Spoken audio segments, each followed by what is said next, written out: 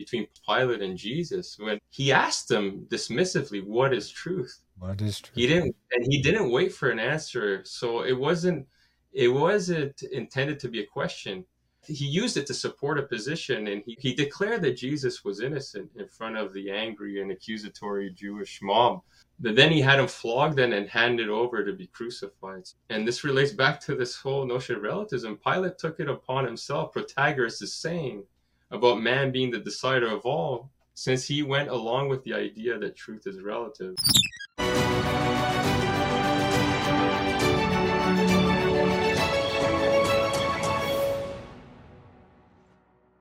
Hello, everyone, and welcome to Freedom Feature. And I'm your host, Barry Bussey. With me today, we are extending our conversation with Dr. Scott Ventureyra. He has started the True Freedom Press. He's also done a lot of writing, being very critical of what's been happening in our society at the moment when it comes to the whole woke ideology, but also he's been involved with discussing about politics and how everything is interrelated in this time. We've talked about transhumanism. We've talked about his True Freedom Press.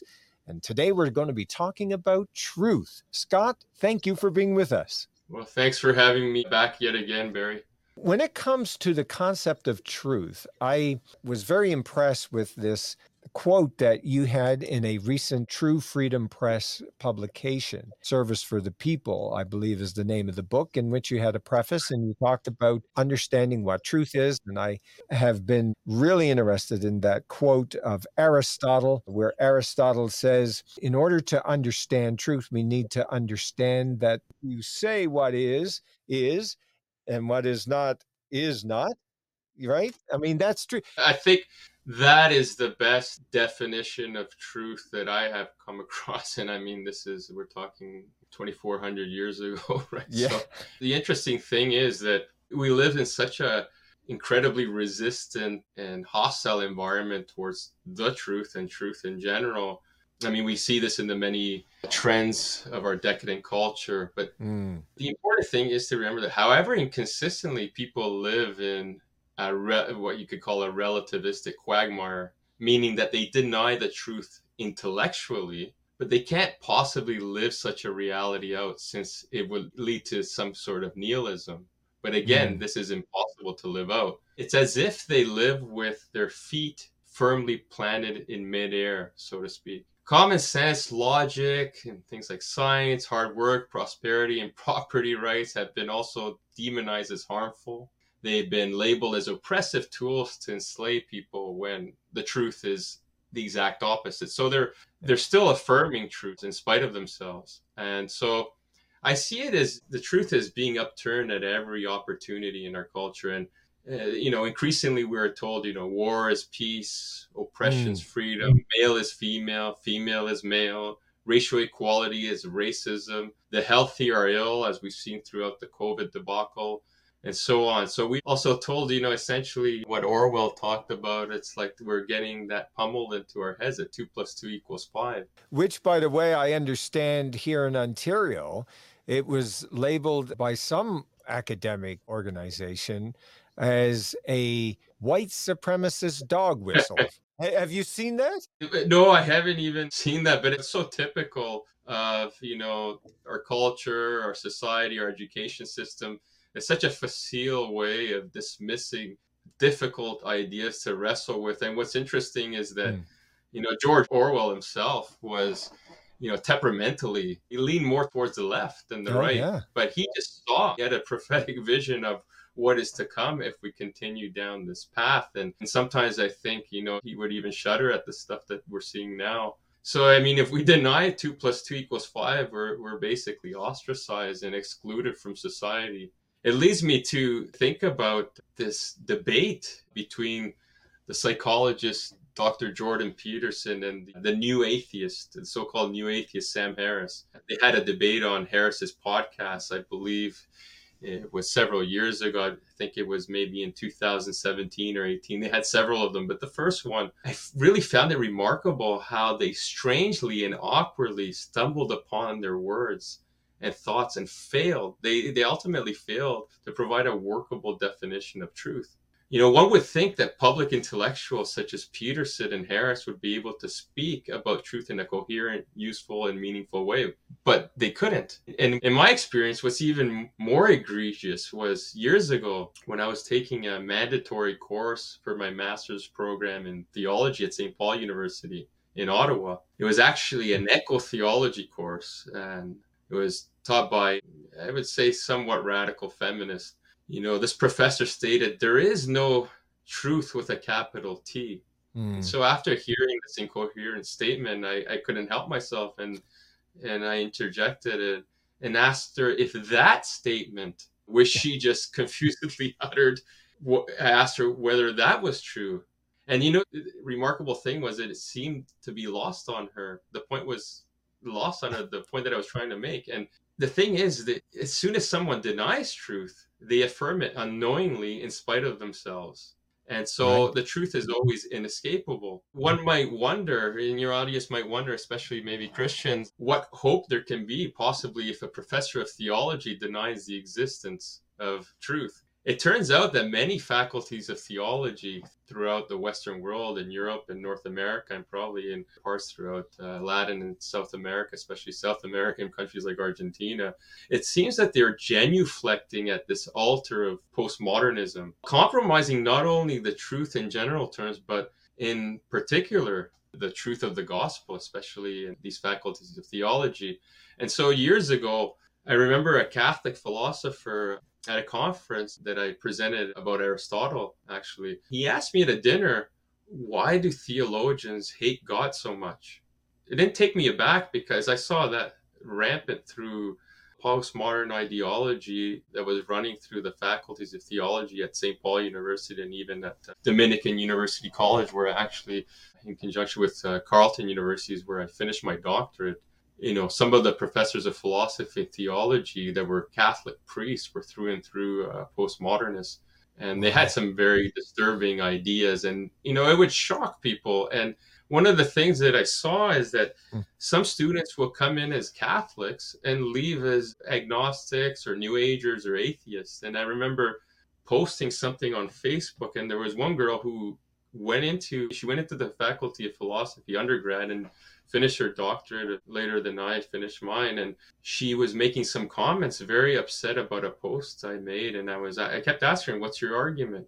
She wasn't presenting an argument, just pure emotion. This Sure. person tragically came in an ardent Christian, a very Bible believing Christian, and left as kind of a social justice woke new ager. Needless to say, she deleted me off Facebook after that public discussion. But to go back to the question this Catholic philosopher asked me, he's a very good thinker himself, and he asked me, why do theologians hate God so much? And part of me thought it was, some of it's on ignorance and confusion, because I've noticed that a lot of the Christian theologians, even Catholic theologians, they're not well versed in philosophy of religion and in arguments for God's existence. They really dismiss them offhand. But so there's this ignorance and confusion. But even worse than that, I see there's a rebellion where it's become Mm. fashionable for theologians to be rather heterodox in their views. But that's another issue in and of itself. But it's a fascinating thing, to say the least, because as I alluded to earlier, an ex-girlfriend's father who played a role in my return to my faith, and a priest that I knew at the time, they said, don't go into theology. It'll take you even further away from your faith. And the Mm. interesting thing is, I actually came closer to my faith because I was questioning the methods and the sources they were providing me, these professors of theology. Not all of them were heterodox, but a lot of the sources that they were providing were from more liberal and radical scholars, some from the Jesus Seminar. They were claiming, that Jesus's body was eaten by rabid dogs. This was, an idea that was pushed forward by John Dominic Crossan, famous New Testament scholar. So they were exposing me to this literature, but then I was examining more of the conservative literature. So other New Testament scholars like N.T. Wright, Dr. Bill Craig, William Lane Craig, and Gary Habermas. So I started Mm. to see, okay, well, there's counter arguments to this, and I was convinced more by the counter arguments. So that played reverse role. Whatever people thought make me stray away from my once held faith brought me back, ironically, to my faith. It's interesting that I think that maybe my supervisor and others were supportive of me because they thought I wouldn't be a danger in terms of graduating with a doctorate, having such loosey goosey views about theology at the time. And Yeah. then I made a 180-degree turn. I speculate that they resented me for it. And Uh, so they didn't even give me a platform to speak about my first book. And so, anyways, theology's been, in many instances and in many faculties, not all professors, but it's been radicalized. yes. And so Yes. there's an infiltration of the social justice and cultural Marxism and ideas from the Frankfurt School. My Mm. supervisor taught courses on this, and he infused Thomism with critical theory and postmodernism, which I found to be a rather strange thing, but nonetheless, You know, it's interesting that because as we're trying to deal with truth, and throughout the history of the Christian West has been this search for truth. I mean, all of the great philosophers, whether it's Descartes, it's always been trying to determine whether or not there's a proof for God, right, as they've been trying to argue. But here's the thing that I wonder in the search for truth, if one of the reasons that the academia is so against this idea of the capital T truth, the objective truth, is in fact that ultimately it comes back to the declaration of the very centerpiece of our culture, i.e., Jesus Christ, the Messiah, where he said, I am the truth, the light, and the way, you know, and that when you understand the truth is going to set you free. But then what is that truth? You go back to this Aristotle's declaration of what is, and then you go and you look at Moses at the burning bush. He's informed that the truth, that God is the I am. In other words, yes, God is. And it's that I wonder whether or not within the secular humanity academia is this idea of my word, we don't want to get back to the great I am that I am, or to the idea that I am the truth as claimed by the Messiah. And there's been this massive push, which is fascinating because truth is almost seen like anathema to the right. modern Yes. ideology. Well, I find that we live in a very, very bizarre period in history. And I was just telling my father this earlier today, and I've said it many times, and it was an observation I had maybe a couple of years ago. I actually wrote an article on this thinker. His name's Mario Bunge back in January 2020, and he was a reductive materialist. Mm, But he affirmed truth and he was very critical of postmodernism. He went out of his way to publish a couple of articles, in my opinion, decimating postmodernism in academic journals. And it was interesting is that Mario Bunke is Argentinian, like my parents, and he actually graduated from La Plata University, like my father. I had been exposed to some of his literature, and I found this fascinating. Here you have an atheist. He was a professor at McGill, very mm, lucid. He died, I believe, at 95 years old, or even older than that. But he was still very lucid to probably his dying breath, and very, very cultured and intelligent man. But it was interesting how he affirmed truth, but he was an atheist. So to go back to this idea that we live in a bizarre and strange period where I actually find that I have closer affinity to atheists. mm, Some atheists, like Richard Dawkins, for instance, who can affirm that there's such a thing as male and female, who can mm, denounce certain things as evil, even though it may not be consistent with his worldview. But I find that I may have a closer affinity with some of these materialistic, scientific materialist scientists more so than some of my fellow Catholics and Christians that have gone off the deep end with wokeism and postmodernism and critical theory, where they're treating truth merely as subjective. And, like we mentioned before, they're reducing reality just to be a power struggle between groups of mhm, oppressors and oppressed. And so it's this very simplistic way of looking at reality. Reality is much more complex, but as we mentioned before, anybody who's denying truth, they're doing it in spite of themselves. And Right. you cannot live in a world without truth. The truth is God declared, right? I am who I Mm. am. What I found interesting as well is this idea that truth is also relational, and it's Mm. found in the person, right? Um, so truth for Christians, as you know, is much more than just something objectively that's out there, or a correspondence theory of truth, or the law of non-contradiction. It's more than an abstract concept. It's relational, and it's Mm. exemplified, as you mentioned, in the person of Jesus. So much in the same way that we have this profound denial of truth in our culture, we can also say there's nothing new under the sun. These Right. ideas are nothing new. We had the pre-Socratic Greek philosopher sophist Protagoras, who infamously stated, right, man is the measure of all things. Mm. Um, so man is the decider, and exactly goes back also to the transhumanist project, where you have people like Yuval Noah Harari, Mm. who some people have labeled as a false prophet. Some people even gone to speculate he's the Antichrist. I don't really buy into that, but he says it's like we'll be our own gods. It's kind of like the same dialogue that the serpent had with Adam and Eve. It's like, no, Mm. you won't perish. It's like it'll open your eyes, Yeah. and Yeah. you'll be able to have knowledge, right? And so you will be like God yourself. And so it leads me also to the point that I was speculating on yesterday, was this encounter between Pilate and Jesus, when he asked him dismissively, "What is truth?" What is He truth? didn't, and he didn't wait for an answer. So it wasn't intended to be a question. He used it to support a position, and he declared that Jesus was innocent in front of the angry and accusatory Jewish mob.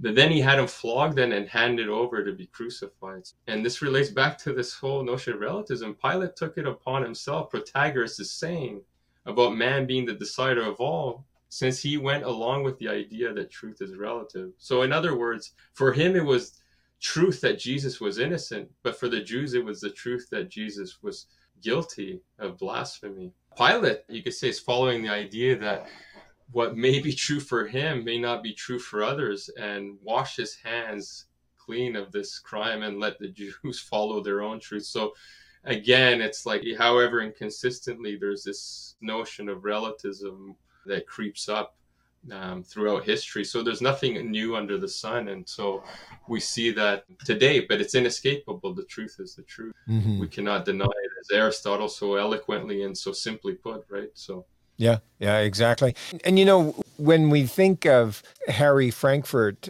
who wrote the book on bullshit, but also on the truth, which both great reads, what he points out in the book on truth is that without it, civilization simply cannot exist.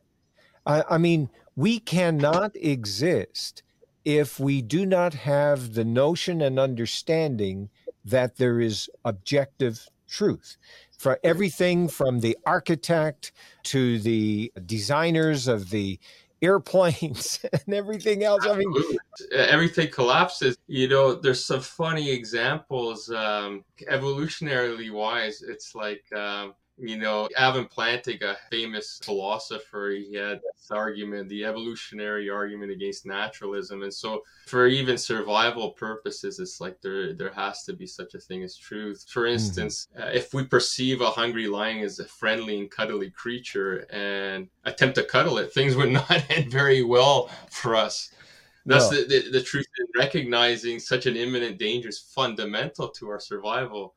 yeah, Likewise, if you think about the labels on a medication, if they're totally false and the containers on which they are, stuck, contain some sort of poison, we would be harmed or killed. And so the truth matters every step of the way. Science would fall apart, all of philosophy, theology, everything. Like you mentioned, the architecture, it's inescapable. We can't yeah. escape it. It's truth is truth, and society and life and reality just would be impossible to function. I see that our time is gone yet again.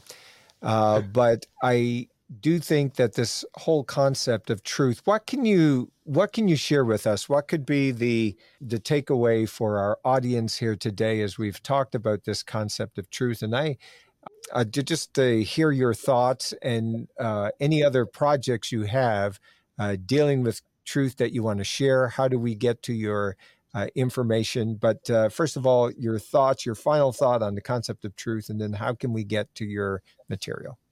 I would say that, as I uttered before, iterated before, is that the truth is fundamental in every avenue, whether it's a scientific enterprise, whether it's in logic, whether it's in metaphysics, whether it's theology, um, whether it's in relationships.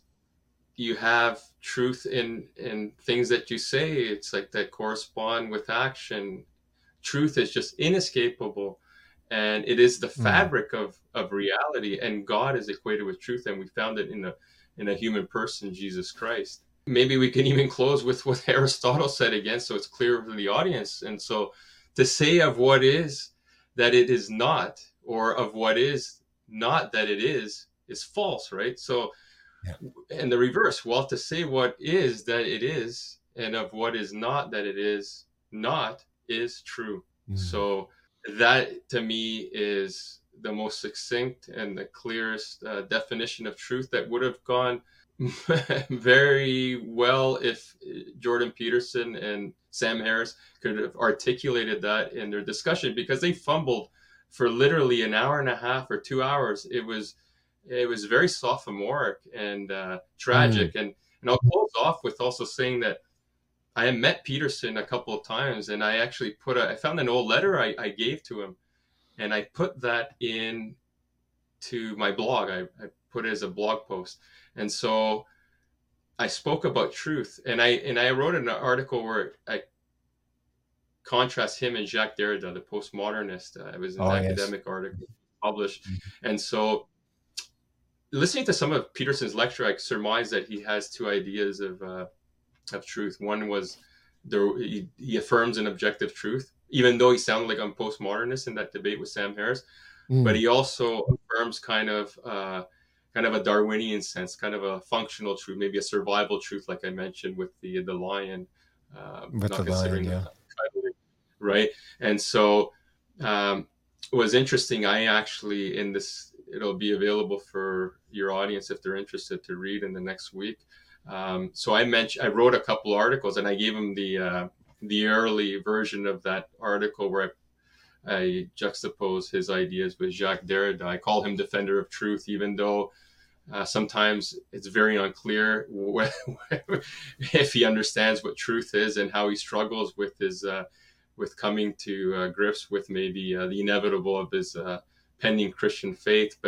Right. But what I found fascinating is that I also gave him an article that I wrote that was critical of his ideas and comparing him with Dr. William Lane Craig, who's Mm. written on the subjects that he's troubled with things like the argument for the existence of God. And also, he's been troubled with the divinity of Christ. And somebody like Craig has written extensively on the divine self-understanding of Jesus, and also the resurrection, the historicity of the resurrection, and the historiographical arguments and evidence for the resurrection of Christ. And Hmm. so I basically presented that. I gave it to him, and I actually put on the cover a picture of him with a rock lobster slapping a fish with a picture of Derrida. I gave him all that. He never got into contact with me, but nonetheless, I gave him that food for thought, and I don't know if he ever read it, but maybe, hopefully, it'll set his path towards truth more clearly. But to just, I think the best way to end it is with that notion that Aristotle Oh, leaves with, and the truth is inescapable. You mm. deny it, you affirm it. You deny it Yeah, and you affirm it. absolutely. And I think that's the power of it all, right? I mean, it's just by trying to avoid it, as modern society is trying to avoid truth, the objective truth, the big T truth, in their denial, they're actually affirming it, which is, And the irony is lost on them as well, or the yeah, tragedy, I should say. Yeah, but yeah. Well, yeah. listen, so how can people get to your material? Yes, so I'm revamping my personal website. The address is www.scott, SCOTT, VENTUREYRA.com. So that's my personal website. And also I have my website for True Freedom Press, www.truefreedompress.co, not .com. And you can also access it through truefreedompress.ca. So within the next week, and if anybody wants to reach out, they can reach out to me at truefreedompress@gmail.com. If they're interested in any of the services I'll be offering that I offer for True Freedom Press, whether it's cover design, copy editing, typesetting, ghostwriting, brainstorming, bibliography creation, whatnot. So I offer many different services that would be available in publication services through True Freedom Press if people are interested in writing a book that might be controversial, or if they're just looking for some help in editing or whatnot. I offer those services. And also my personal website will have all my writings up, hopefully soon, all my academic, all my popular writings, whether newspapers, magazines, or academic journals. So everything will be on those websites, and I can be reached at truefreedompress@gmail.com. Excellent. Excellent. Well, Scott, thank you so much again for being with thank us. It's you. been a pleasure. Okay. It's been a pleasure as well. You know, folks, I tell you, when it comes to truth, if there's ever a time for us as a society to get back to it, it is now. And I encourage you to look at all of these materials that Scott has produced. And you may not agree with the opinions expressed by myself or by Scott, but here on Freedom Feature, we're interested in open, honest, and transparent dialogue. And so we look forward to you joining us yet again. And until then, I'm Barry Bussey.